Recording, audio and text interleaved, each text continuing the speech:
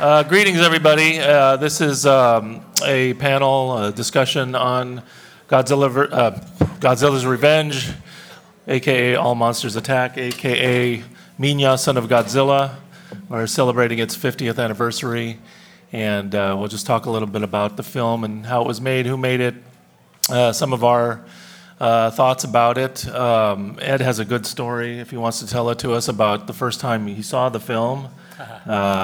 I remember seeing this as a kid growing up. It was one of the first Godzilla films I used to see in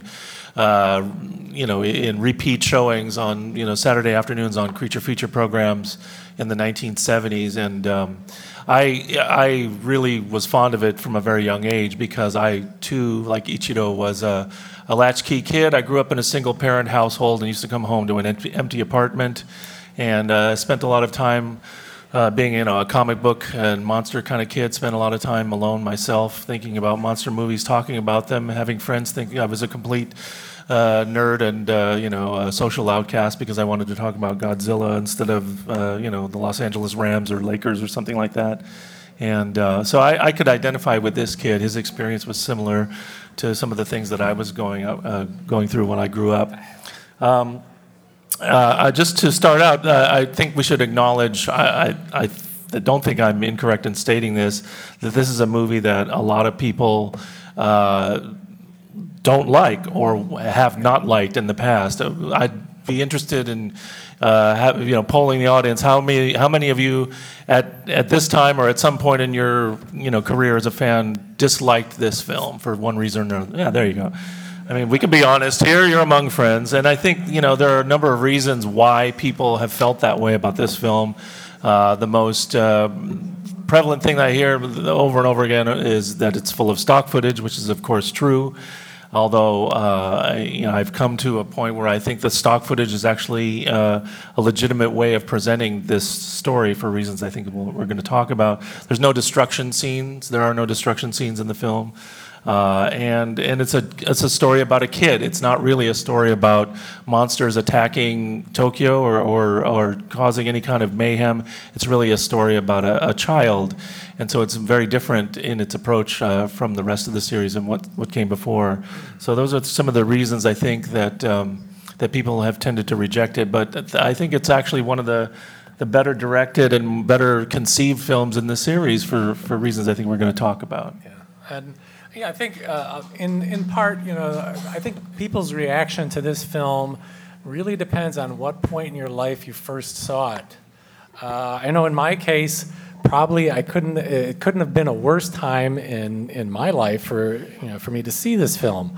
This thing came out right after I had seen Monster Zero. We had Destroy All Monsters and shown here in '69. Monster Zero didn't premiere in the United States until 1970.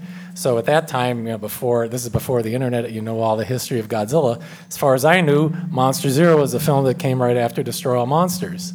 Then the next year, this film comes out, and here's the poster that I saw in the theater lobby the week before, and it's like, oh wow, another Godzilla film. So this is great. Well, as it turns out, the next week, the film was showing here in Chicago area, but it was only showing at the drive-in. It was a triple feature: Monster Zero, War of the Gargantuas, and Godzilla's Revenge. And I'll never forget. It was I think it was in January. I'm not sure if it was December or January, but anyway, it was one of those weekends when it was zero. And that was before I had a driver's license, so I had to just beg my father to take me to the drive-in to see this film. And he, being a really good sport, took me, and we sat through in the freezing cold the first two films, Monster Zero, War of the Gargantuas, which actually my father, to his credit, really loved War of the Gargantuas. And then this film came on. Okay, and it's coming off of Monster Zero and Destroy All Monsters, and I'm really expecting another kind of film like that. And instead, this film comes on, and we have all these little kid scenes, and I'm thinking, geez, my dad took me in and sat through 3 hours in below zero temperatures to see this. And I'm even embarrassed to see it because I'm 18, I think I was like 17 or 18 at the time. So, just from the start, it was just not a really good condition to go see this film. And I didn't really take it for what it was worth. I mean, all I could react is, this is not what I'm used to seeing for Godzilla. There's none of the same production value that I'm expecting. It's all this scenes I've seen before, and it's a little kid's story. Mm-hmm. So it was really kind of a rough experience for me. And I really didn't get that awakening as to what this film was all about until many years later when I had my own kid. And she's like 3 years old, and I put this film on for her, and that was the revelation for me. Is like, well, wait a minute. Okay, this is who the film is really for. And you could see what magic it's working for a kid when she's only like 3 years old, and can totally understand what's going on in the film and relate to the kid and understand the situation. And seeing it through her eyes really opened my eyes as to what kind of film this really was. And suddenly I kind of sit back and get a different appreciation for what the film is all about and how it was made. And I could really, change my opinion and come to realize, hey, this is actually not such a bad film after all. It works for children, and it works for you if you're an adult. But if you're somewhere in between, it's easy to reject it. So anyway, that's my story for seeing the film for the first time, and I have to believe that in large part, for a lot of you people in the audience who don't like the film, probably you've seen it in some kind of similar circumstance where you were much older when you were first introduced to the film, and that does tend to color your opinion about it. So anyway, with that in mind, let's talk a little bit about how this film came to be. And yes, this is the first Godzilla movie that was really made just for kids. If you look at the history of Japanese science fiction films at that time, Godzilla films were really made mostly for all ages. But you had Daiei Studios making the Gamera films, and Gamera films were completely targeted towards little kids, like maybe 8 years and under. And they treated adults like they're fools. And it was completely a little kid's point of view. And Toho would never really try to do that, especially Mr. Honda had always didn't want to make films with that kind of condescending view of children. He always gave them a little bit more credit. Now, going into this particular film, Destroy All Monsters had just come out, and Toho had intended for Destroy All Monsters to be the last Godzilla film. They really, thought, okay, they pulled out all the stops. There's no reason to go any farther with Godzilla. Let's change pace. Let's do other types of science fiction films. And instead, they wanted to. They had been working on an arrangement with Filmation Studios in the U.S. to do a Godzilla animated series, 26 episodes of 30 minutes each. And of course, that project never really came to be, but their intention was to start editing some of these TV episodes together and make like mini feature films that they were going to be releasing in their upcoming Champion Festival. But they thought that they could make a new kind of series of science fiction films and special effects films, and I think the first one of those was Latitude Zero. Mm-hmm. Latitude Zero came out in August of '69 and was a failure. Even kids didn't really have any interest in it. And the unfortunate part of that was, Toho lost a lot of money, but as a result, that really pretty much gave Giant Monsters a second life. And Toho executives decided that, well, okay, let's take a look at reviving Godzilla again. Yep, and they were. Did you mention that part of the plan for the Filmation project, the co-venture with Filmation, was to edit some of those episodes together and make a feature film? Yeah. So one of the questions that comes up occasionally is, when did Toho start looking at Godzilla, the Godzilla franchise, as a children's entertainment property? And it kind of happened gradually, and not just the Godzilla franchise, but the entire Kaiju-Eiga, really. As early as the mid-'60s, during the course of our research for the Honda book, we found Toho Studio newsletters where Honda would have like a column, And in one of these columns, he was talking about the success of Ghidorah, the three-headed monster, which was a very big box office success in '64. And he was talking about the fan mail that he would receive, and most of it at that time, which is already pretty early, in the mid-'60s, he was receiving most of his fan mail from grade school children who were, talking about, the wonderful monsters that they had seen. So he was conscious of the fact that the audience was getting younger, and at the same time there was this tension where he was continually trying to not condescend to the children in the audience and to make films for as wide as possible an audience. But when War of the Gargantuas came out, just a couple of years after that, they were already marketing these films directly to children by having the monsters make guest appearances on children's entertainment programs on television. So there was a consciousness on the part of the company that the audience was getting younger and younger. And then there was Shinichi Sekizawa. Shinichi Sekizawa was, of course, I'm sure you know, one of the two primary writers for the Godzilla series and the entire Kaiju Eiga at Toho. And he was also really heavily responsible for changing the tone of these films and widening it to a more family-friendly and skewing younger audience. Starting with Mothra in 1961. That was the first conscious attempt by the studio to make a really family-friendly film of this type, and of course it's the first Toho film of this type to have a child in the main cast. So it was Sekizawa who actually came up with the idea for Godzilla's Revenge, All Monsters Attack. He pitched an idea for a story, and it's a little bit nebulous as to whether or not stock footage was part of the original plan, because his original draft included Rodan and a giant octopus, and there are no scenes where Godzilla really interacts with those two creatures in past films that would have really worked for this film in terms of the way it eventually was developed. But Sekizawa pitched an idea for a film of this type. The project was actually approved. We want to give you an idea of how quickly this film came together, because it was really fast, even compared to some of the previous films in the series. I mean, they always worked on a really accelerated timeline, but this was exceptionally so.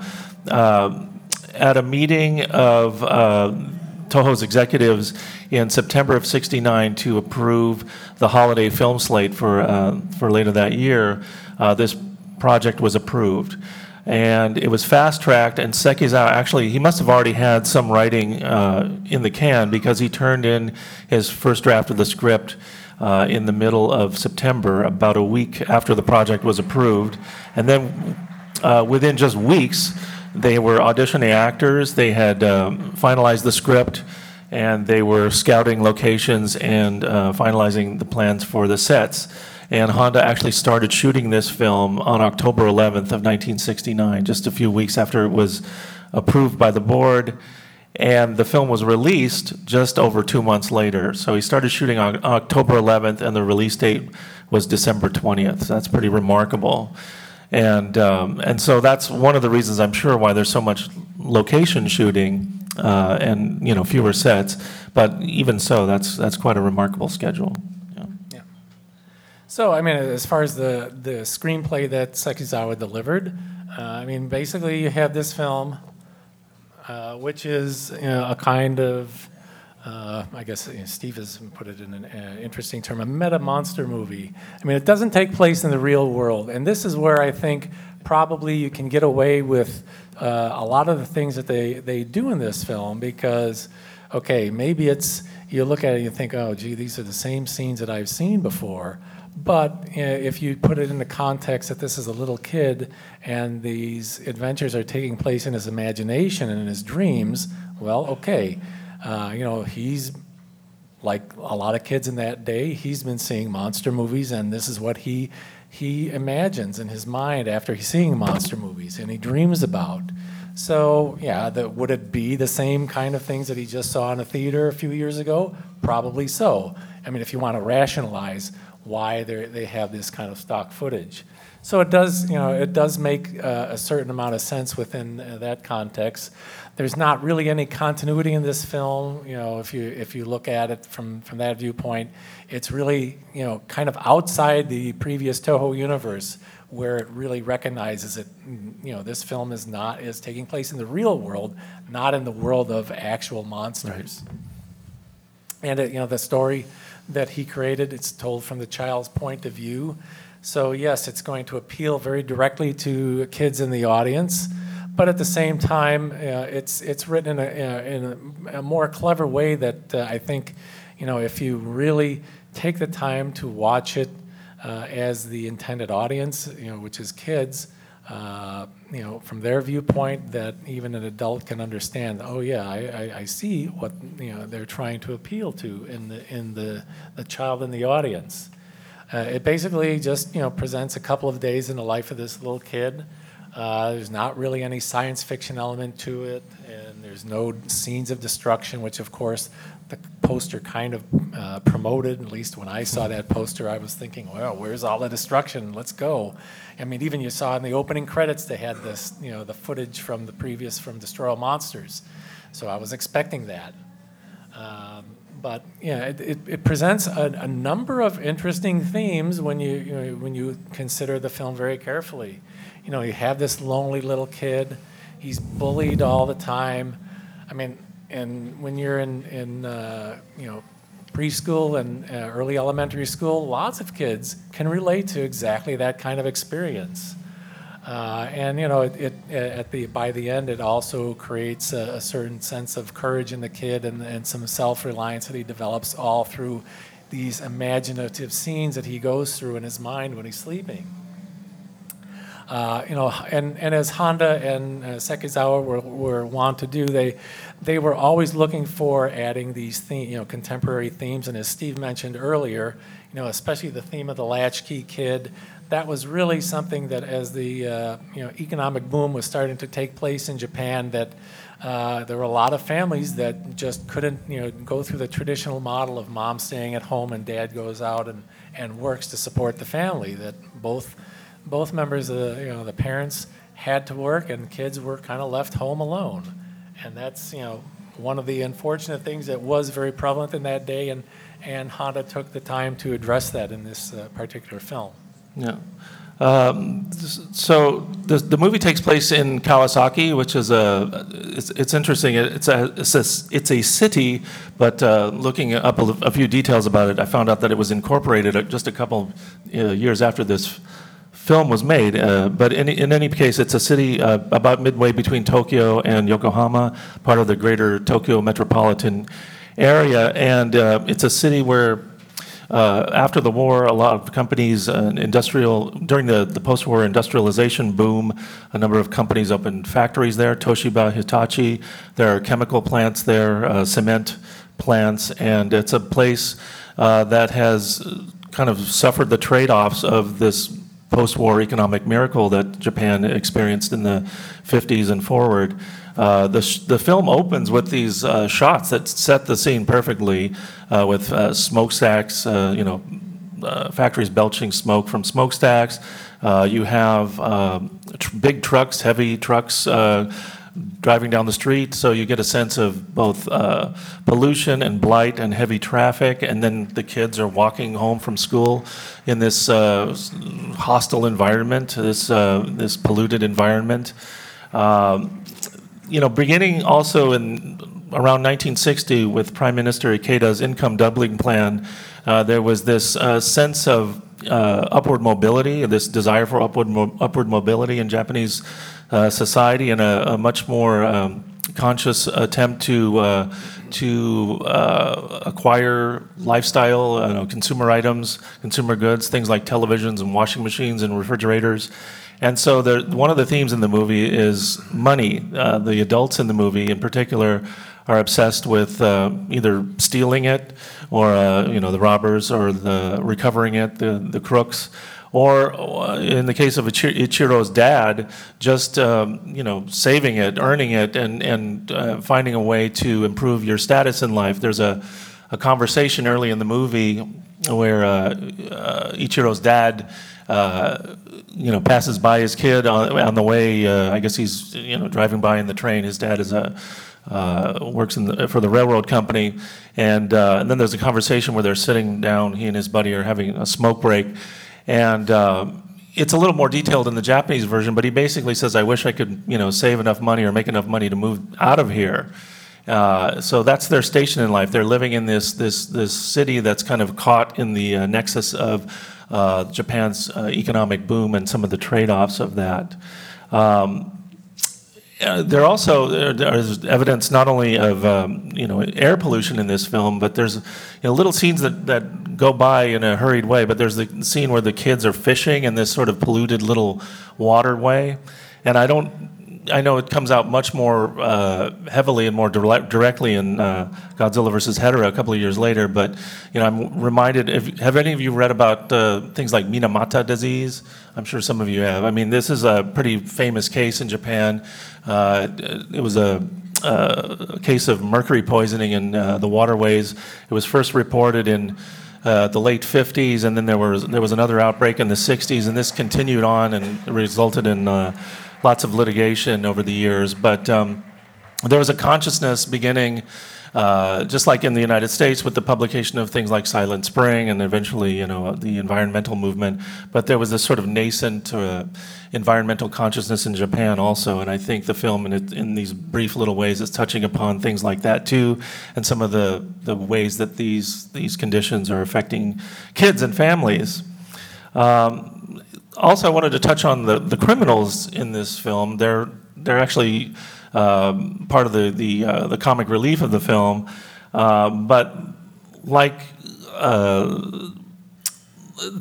like some of the other things that are reflective of real life in this film, the criminals or the crime that takes place in the background of the film is loosely based on an actual event that occurred in Japan the prior year.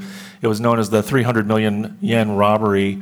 There was an armored car heist that's actually been depicted in a couple of films in which the criminals made away with the equivalent of about $800,000. And that crime has never... I guess it's sort of incorrect to say that it's never been solved. There were individuals who were implicated in the crime, but because of the statute of limitations expiring, these individuals were never prosecuted for the crime. So it's still on the, technically an unsolved crime all these decades later. Okay. All right. Well, now let's move on a little bit to talk about the director Ishiro Honda, who, as you know, we wrote a biography about. So we'd be remiss not to talk a little bit about Mr. Honda when we're discussing this film. And what you see on the screen here is a photo of him with directing Minya and Ichiro, copy of his script. He never really worked directly with child actors throughout his career up until this point. And it's actually kind of amazing to think that a guy who had never really done any kind of directing of kids could do such a really good job at bringing out strong performances among these kids, especially the main character. But fortunately, we have the Honda family made available to us a number of really nice photos that show him working on the set here with the child actors. And one of the things that the staff that worked with Mr. Honda noticed is that he really seemed to have just a nice knack for working with little kids. And in fact, the assistant director Hashimoto, who was, by the way, a guy who many years later would be the director of the 1984 Godzilla, he was assistant to Honda on this particular film, and he said that Honda's style was that he would just very simply explain a scene to the kid, and then just let him act so he could get the purity of a child's performance out of this. The point being that you could. Many directors made the mistake of overcoaching kids and trying to explain very precisely, oh, you need to do this and then do that, but you get kids that are just very self-conscious of how they're performing. And he, especially Mr. Honda, was very aware of that and made a strong effort to just keep it simple for the kids. And it's funny that Hashimoto mentioned that he said that this was something, especially in the generation of Mr. Honda and Kurosawa, that the directors were keenly aware of. He mentioned that even Kurosawa knew you don't yell at kids or try and over-direct them. And as far as how he handled this particular subject of film and the cast, Teruyushi Nakano, the assistant special effects director for Mr. Tsuburaya, he had done a lot of early in his career as assistant director also for live action filming, and he was pretty much Honda's main assistant on this film because Honda was handling both sides of the production here. And so Nakano was around the whole time, and even in his biography, he mentions that Honda himself never changed his style or his attitude, regardless of what the type of film was. And he said, especially for this film, he kept a very solid attitude that he always had with his other films, that he treated the subject very seriously, and whether it was adults, children, a large concept story, such as some of the science fiction films, or little films such as this one, or some of his other drama films. He always maintained a very even keel on how he presented himself and handled his technical staff. I think the direction of this film is it's appropriately subtle. This is a film that could have easily been over-directed, but his sort of hands-off approach really works with this style of film. The child actor who does not. This is this child here with who's got the wonderful smile and the hat. Tomonori Yazaki, who admittedly we don't know a tremendous amount about. He was in some episodes of Kamen Rider, but he didn't have a tremendously long career, but he's really wonderful in this performance, and he carries much of the film. There are a lot of scenes where he's alone in his room and in the factory, where there's these wonderful scenes where he's wandering through the abandoned factories. We talked about this being sort of an industrial city, and it's a location where there were a number of kind of burned out or condemned factory buildings that were held over from the war period. And so they use those as locations, and there's some wonderful scenes that, certainly, I actually grew up in an area, again, just to relate to the film, but I grew up about a block and a half from the Southern Pacific Railroad, and so after school, my friends and I would go down to the train tracks and just play down there, and we would often find discarded items that may have fallen off the train and in the gravel, around the actual train track. So when he picks up the vacuum tube and is polishing it off and things like that, I really could to relate to this film. Another thing to mention, this is really a hybrid type film where it's incorporating these stock footage sequences to make up the fantasy sequences. The DP on this film was a gentleman named Mototaka Tomioka, and I think that was a really important choice. And he's the DP. Normally, as Ed said, there was one crew on this film for both the effects and live action work, and normally there would have been a separate DP for the effects. And in this film, Tomioka shot basically everything, and Tomioka was the DP for Saramasa Arikawa's effects unit on both Son of Godzilla and Ebida. So I think that's really important, that the visual style, there's a sense of at least some continuity throughout the film. I know that the effects sequences, when they're edited together, I know there's this sort of mishmash of Godzilla suits that maybe from one cut to the next don't match, and sometimes I think it shifts from day to night or vice versa. But in a way it works because those are dream sequences.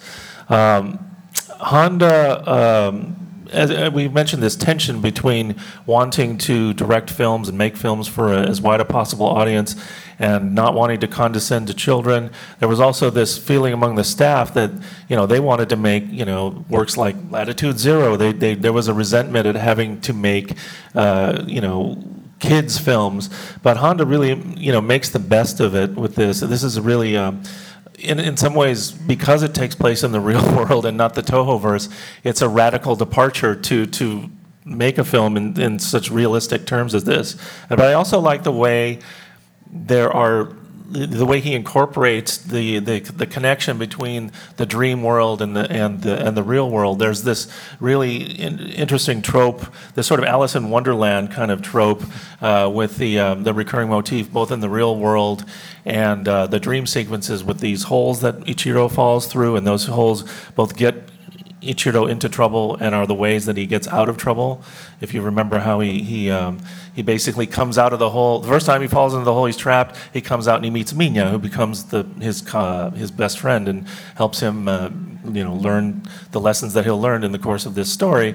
And the hole in the factory that he falls through, he ends up using that hole as a way to get out of trouble with the kidnappers. And also, Honda uses this film. There are moments of comic relief in it. Honda was a big admirer of the works of people like Charlie Chaplin and Harold Lloyd. He studied a lot of silent films during his days as a student, and he uses some of that type of silent film comedy, especially at the end in the scene with the sign painter, which is one of the scenes that I think is the most memorable in the entire film, even though it's entirely kind of it's like a comic button at the end. Yeah. Let's talk a little bit about the kids.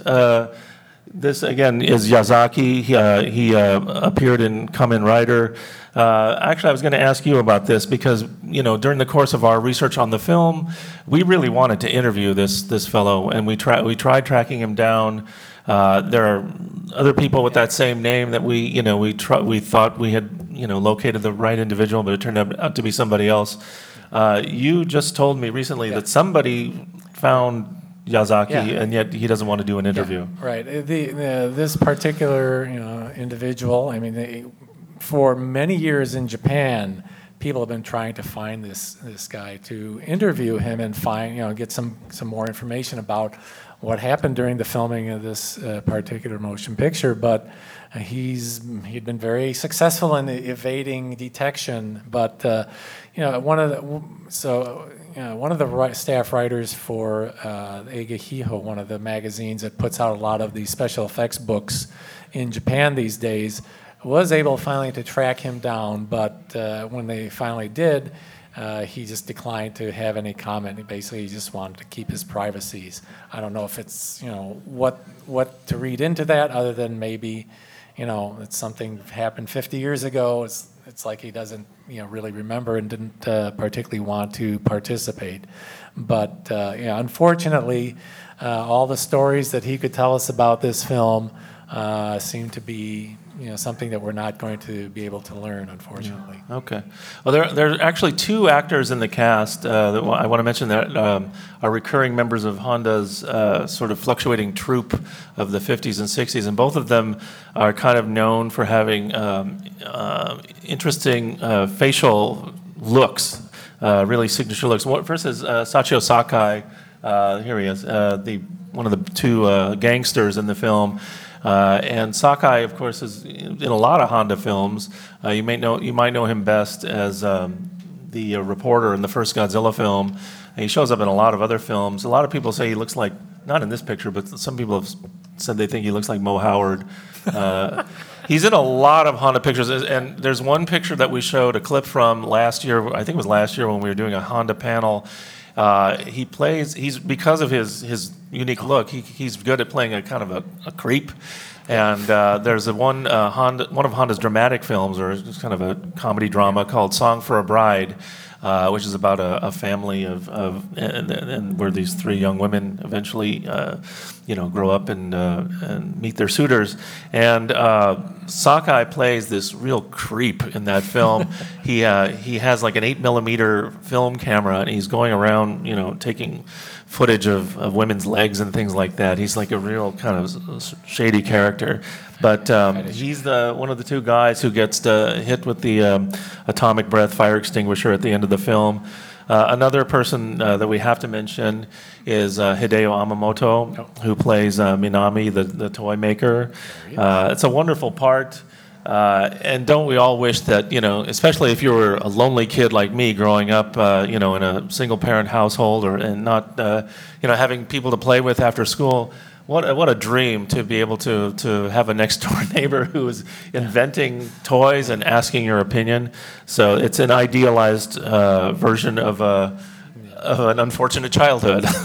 and you know, Yamamoto's really famous for playing all these really weird, offbeat characters, and this is one of the really few times that you get to see him in a just normal, likable role, and Right. it's something that, you know, a lot of the staff people at Toho mentioned that, like, this is the time where you got to see Yamamoto as he really is. That this, you know, this character, you know, actually had a lot of his true personality. Yamamoto had a long career. I mean, he started working in films in the 50s, and he's in, if you're familiar with the film 24 Eyes, he's in that. He's in Yojimbo. He shows up in a lot of Honda films, Atragon. He's in the spy film that became part of What's Up, Tiger Lily. I mean, he's in a ton of films.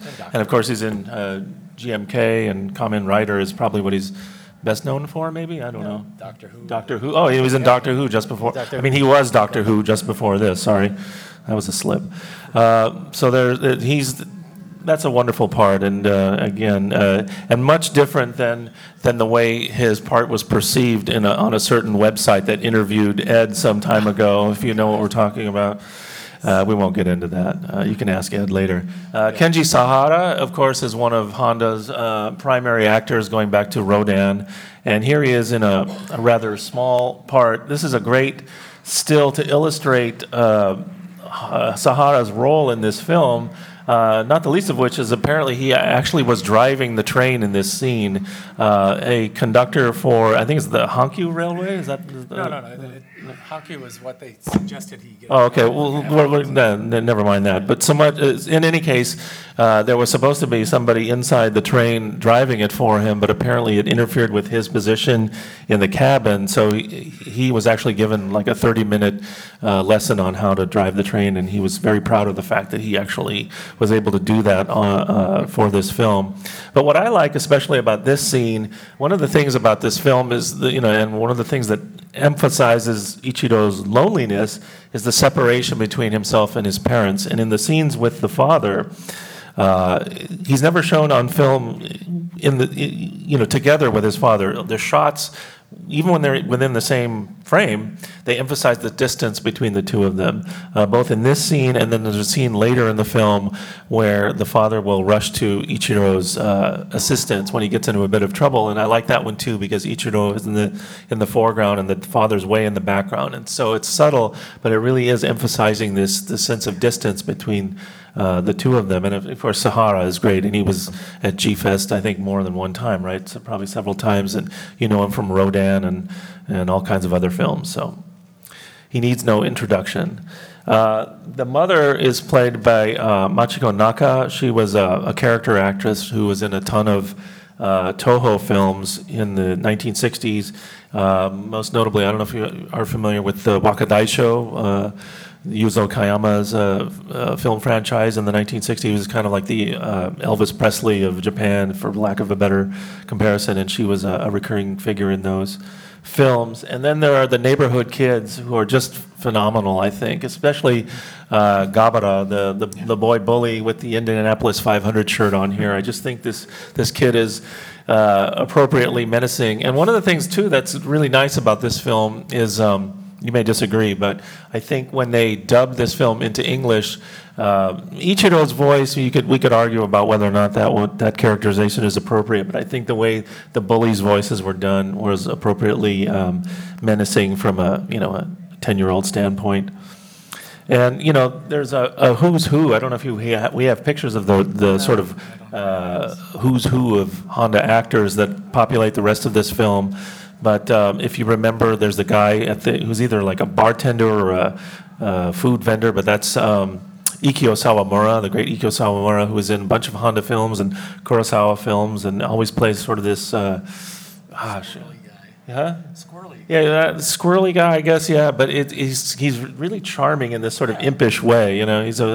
He's always memorable, even in the tiniest of roles. The sign painter is an actor named Yutaka Nakayama, who's in bit parts in tons of films, including tons of Honda films. And Yoshifumi Tajima and Shotaro Togen are the two cops, and Tajima especially is one of Honda's great, character actors. Was one of the villains in Mothra versus Godzilla, and just is in tons of stuff. And the guy who plays the landlord, who's showing the car that's for sale outside the apartment building, he's also really good in this. And that's an actor named Shigeki Ishida, who's in a bunch of Honda films too. And here's a photo of three of the familiar actors to us who we never see their faces on screen in this film. This is from left to right, Hiroshi Sekita playing Gabara, Marchan the Dwarf playing Minya, and of course, everyone's favorite Haru Nakajima as Godzilla. This is the only photo I could really find that had all three of them in it, and so I'm sorry it's not quite the best quality, but anyway, Mr. Nakajima, who was certainly a G-Fest favorite in his time here. He was pretty much the pro who took control of the monster action in this film. As he was always very fond of pointing out that the directors generally trusted him greatly, and they would always say, please do your thing, go ahead, we'll leave all the fighting action up to you. He always loved, telling stories like that about whoever was directing him. And so he kind of pretty much took care of creating all the action sequences in the special effects. Marchan was a former professional wrestler, and when he played Minya in both Son of Godzilla as well as Destroy All Monsters. And he was selected at that time mainly because he was a professional wrestler, and being so, not only did he have the physical strength and stamina to, withstand being in the monster suit, he was also very good at play acting. He could take direction and perform certain stunts according to a script. So that made him kind of ideal for this. If anything, the criticisms that his directors had for him were that he tended to overthink it a little bit and usually try to get too much direction and have too much precision in his performance, whereas most of the directors, when they were coaching him on the set, would just tell him, relax and just go with it. Make it a very natural performance. But he played Minya basically in these three films in the late 60s. And Hiroshi Sekita, he was another stunt actor from Toho, and he did a lot of suit acting as well. And he generally he was probably Nakajima's favorite actor to work with, because he was also well trained in martial arts and in wrestling moves. So when they did a lot of physical action, Sekita was very receptive to Nakajima's direction, and they tended to work together very well. Some of his roles are Sanda from War of the Gargantuas. He played Anguillus in Destroy All Monsters, Gorosaurus in King Kong Escapes, and he also played Ebirah in Godzilla vs. the Sea Monster. And here's a photo of Nakajima actually just kind of like trying to set up the action for where they do the flip with Gabara. And he as he always likes to point out, he was helping coordinate the action with Mr. Honda. Now in this film, as we mentioned a little bit earlier, this is unique among all the Toho science fiction films in that they only had one, mostly for budget purposes, but also because a lot of the special effects staff was not at Toho at the time. They were in Osaka preparing for Expo 1970, so a lot of the normal effects technicians weren't even in Tokyo at the time of this film being made, so they had pretty much a skeleton crew. And so in addition to the budget consideration, the fact that they didn't have many staff people, they decided to just combine the special effects and the drama. So Honda himself is directing the special effects on the set here. I mean, he actually supervised most everything, even the construction of the Gabra suit. This is at the early stages when they're just getting the suit completed. But he did a lot of the direction himself. I know Teruyushi Nakano, who assisted him a lot in the film, he likes to try and claim credit for actually doing the special effects and saying that, oh, Honda just helped me out. But I mean, even most all the other technical staff that I've talked to about this film all say Honda was in charge. And I think if you look at a lot of the photos pretty much show that it was Honda who was really kind of running the show here while on the set. So anyway, so this was both from a financial and logistical point, Honda was doing this. Eiji Tsuburaya himself, although the studio was kind of at odds with him because he was always taking resources from the studio to make his TV programs, and he was kind of exerting more control over things at the studio than the studio brass liked. He was also very busy at this time. He was working especially in detail on Battle of the Japan Sea. And he had also had some episodes of poor health and even took a leave of absence during the year. So he really wasn't available to work on this film. And even though he's credited as a special effects director, in fact, he really didn't get involved in this film at all. Now, in terms of stock footage, yes, there was a lot of stock footage in this film, and that was certainly a financial consideration. Again, I think we mentioned a little bit earlier, I think you can kind of, in some way, justify it by the fact that these are all dreams that this kid is having, and he's dreaming about things he would have seen in a movie theater in the last couple of years. So you can kind of cut them a little bit of slack. Nakano had mentioned this several times about this film as well as the films in the 70s, because his films, unfortunately, were stuck with a lot of stock footage. And he took the position, more like the studio position, that, the studio has paid for all this footage in the past, and it's kind of an asset that Toho has. And seeing as that it's an asset they paid for, why shouldn't they be free to use it? And I think, like a lot of people, especially Toho brass, they would think, they kind of had the idea, it's just kids. Kids are watching it. Kids aren't going to really notice. We'll be able to do this and nobody's going to really care. But of course, actually, I think probably a lot of us in the audience, where regardless of what age you saw it at, I mean, kids notice. I mean, even my daughter at 3 years old noticed. Anyway, so I want to talk a little bit about the monsters themselves. Okay, Gabara. Okay, Gabara was designed and built by Teizo Toshimitsu. He was, excuse me, he did as far as constructing the suit, Toshimitsu made the head of Gabara, but he designed the entire creature. But anyway, one of the things that he wanted to do to add a little bit of menace to Gabara was he put that curved horn on the head of Gabara. And that horn is exactly the same horn that was used on King Ghidorah, which he also designed and built. So he thought that was going to make Gabara look a little more menacing. Now, I don't know how well people know what kind of creature Gabara is. If you really know, I'd ask you not to say, but does anybody venture a guess, if you don't know what Gabara is, what do you think Gabara is supposed to be? Well, what I know is technically an ogre, but with the horn, I'm trying to think like Noni. No. What do you think? No? Okay, well, Gabara is supposed to be a toad.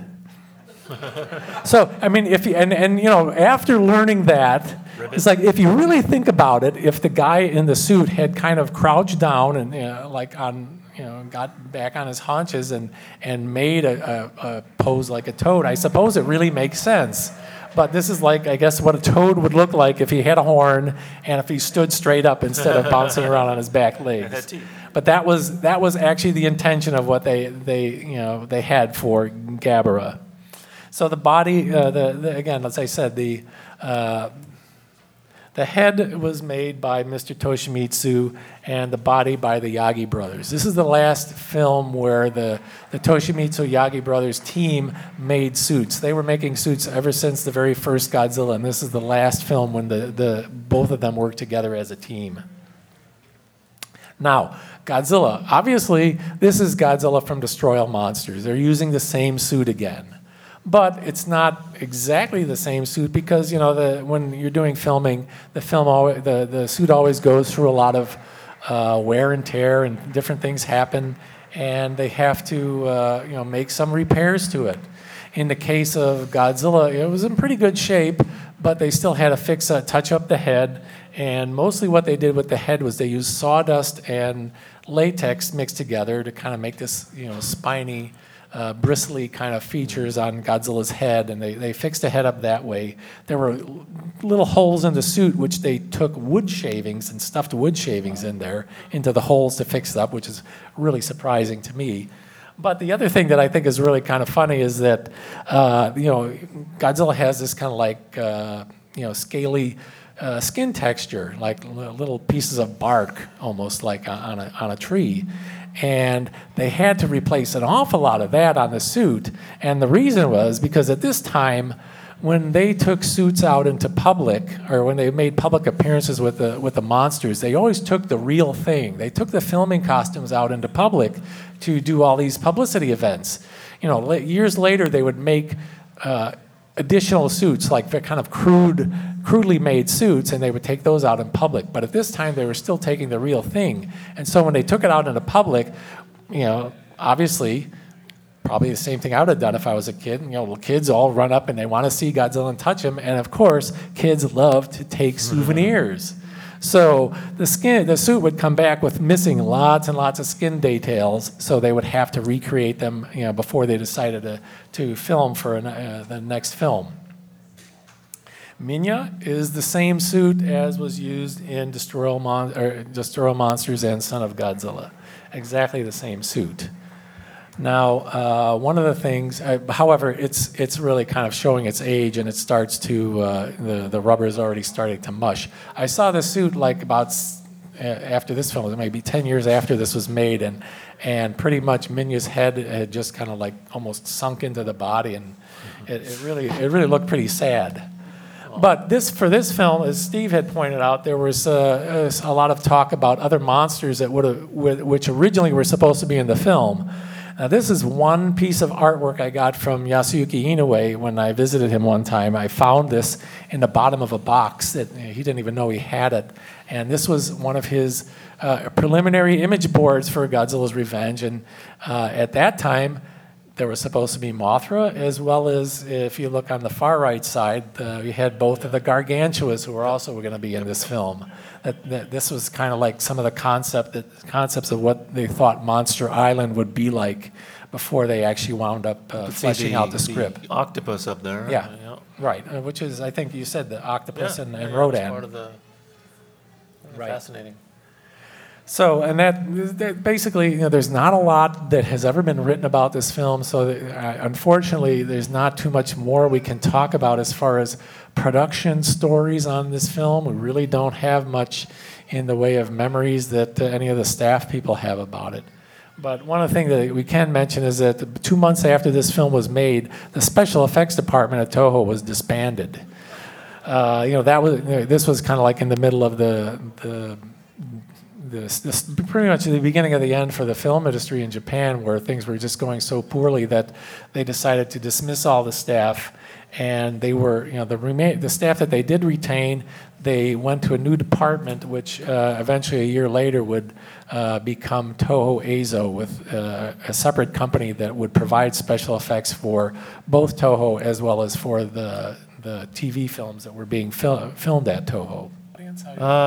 That's just the one thing I wanted to point out just briefly. The film ends with 3 fights. There's the fight between Minya and Gabara. There's the fight between Ichiro, who's inspired by his friend Minya, and to confront the bank robbers and get out of trouble. And then there's the final fight with the neighborhood bullies, which I really like because it's rendered in such a way that it's almost like comic book panels. It's very well done. Honda had this sort of aversion to depicting fisticuffs, violence between people.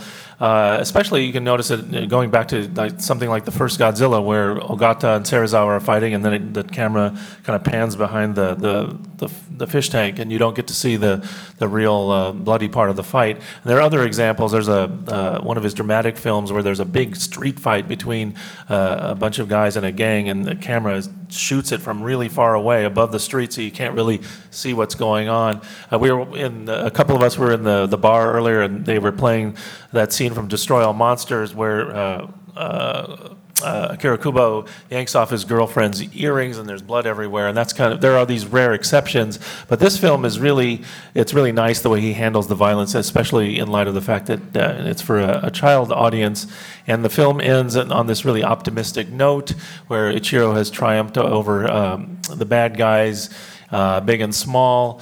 There's acknowledgement of the social problem of latchkey kids and the sort of economic trade-offs and their effects on the traditional family structure. Mom cries as Ichiro leaves for school, and he goes out and he's becoming more independent, and then he's greeted by the reporters, and he becomes a local celebrity. So Honda acknowledges this social problem, and there's this idea that everything eventually is going to be okay. I just wanted to briefly mention another film that came out several months before Godzilla's Revenge and has a lot of similar themes to it. And if you're interested in Japanese films of that period, you might want to seek it out.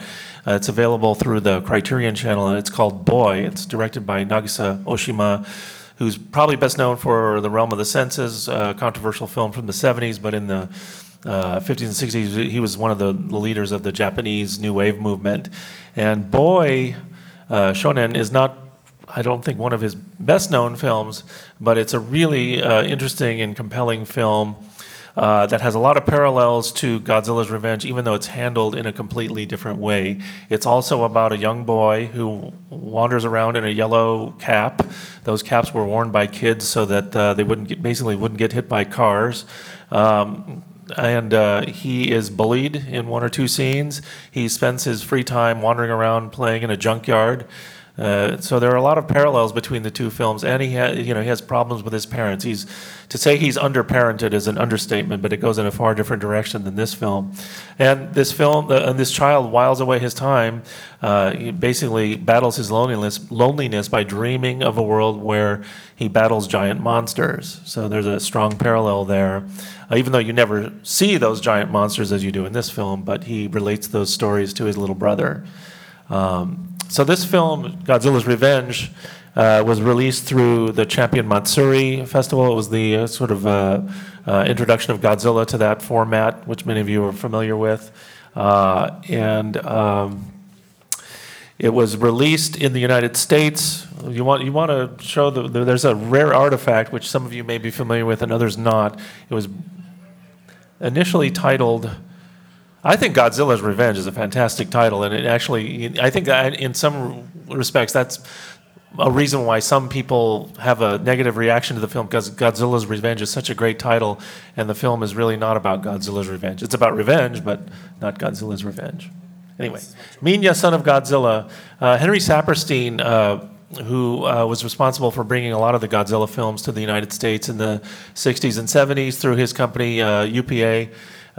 He acquired this film, and he initially, when you saw the film in a drive-in, was it under this title? Okay. So to what extent did it get a release under this title? I don't think it got any release under No, this okay. title. So they just prepared materials and never went through with it. At some point, for someone who claimed to have such a close relationship with Toho, it's kind of unbelievable that he wouldn't know that there was already a film in distribution titled Son of Godzilla. But nevertheless, he changed his plans and came up with the alternate title, Godzilla's Revenge, which I think is a fantastic title and really evocative. And then, the film, basically, the way it was released in the United States was just a dubbed version of the Japanese version. However, there's a song that was substituted for the opening title theme. They had to change the opening title theme because in the original version it's sung in Japanese, and it would have been interesting if they did something like what was done with Smog Monster and just dub it over in English, but instead they chose a song that was done by I'm not even going to attempt to pronounce this composer's name, but the song is actually available. You can find it on YouTube, and I think it was released on a compilation of 1960s crime music. So I suspect that this song wasn't recorded for use with this film. No. That Henry Saperstein and his crew just found it and decided to use it and Yeah, hopefully it's pay for the titled rights. Crime Fiction, if you want to look it up. Yeah. And one of the curiosities is that the opening title sequence in the English version says that the song, the main title theme is March of the Monsters, and it's attributed to Crown Records. So they're clearly referring to the main title theme of the Japanese version, which seems like something was lost there in the translation. But in any case, do you have any questions or comments about the film? Things you want to share? Well, the Champion Matsuri films were much shorter. They tended to run around an hour long. Yeah. This one, they wouldn't have had to cut much out of it to match that running time if they did so at a later date. No, I mean, this was released. This was the first Godzilla film to headline a Matsuri Festival showing, and there was no reissue of this one. But the runtime, I think, is what, 69 minutes? 69. Yeah, and which is the ideal running time for the Matsuri Festival. All those other Honda films, previous films, were pretty much cut down to around 70 minutes to fit that particular format. So this particular film really didn't require any editing. It was made to be that particular length. You, sir? Yeah, I know you said there's not a lot of production stories on this movie, but do you No. have any insight into why one of the few sequences of new effects footage is actually like a recreation, basically, of Oh, that's a good point. Yeah. Son of Godzilla? Yeah, there's the famous scene from Son of Godzilla where Godzilla teaches its offspring how to emit radioactive breath, and it's the famous scene where the child can only blow smoke rings and then until Daddy steps on his tail. And yeah, it was refilmed for this version. I don't know why. I've actually been curious about that myself. That the way Godzilla's parenting is portrayed in this version is a little different than in the first film, and that may have had something to do with it. Yeah. Honestly, no. It's I have no a great insight question. into that, Yeah. unfortunately. Back there. It was before the era of political correctness, and I mean, I'm not making a comment on that, but there are other pieces of content from the same time period. There's an episode of The Brady Bunch where, is it Bobby that's bullied? And the lesson that he's taught is to go punch the bully in the mouth, which, you'd never make a episode of a primetime television show today with that message and get away with it. So it's interesting how things have changed, yeah. You, sir. Well, and you may not be able to hear in the back, but this gentleman was just relating that at the other panel on this film, it was said that Yazaki, the actor who played the main kid, was contacted and just didn't remember anything, so he couldn't really speak to the experience of working on the movie. Right. Well, that's the comment that that I've made about that scene too. But I don't know if that's that still doesn't explain exactly why they went to the trouble to reshoot that scene. But the gentleman was just relating that the reshooting of the fire-breathing tutelage was done possibly to make Godzilla seem like a more stern parent, which he does in the version in this film. Well, thank you so much. All right. Thank you.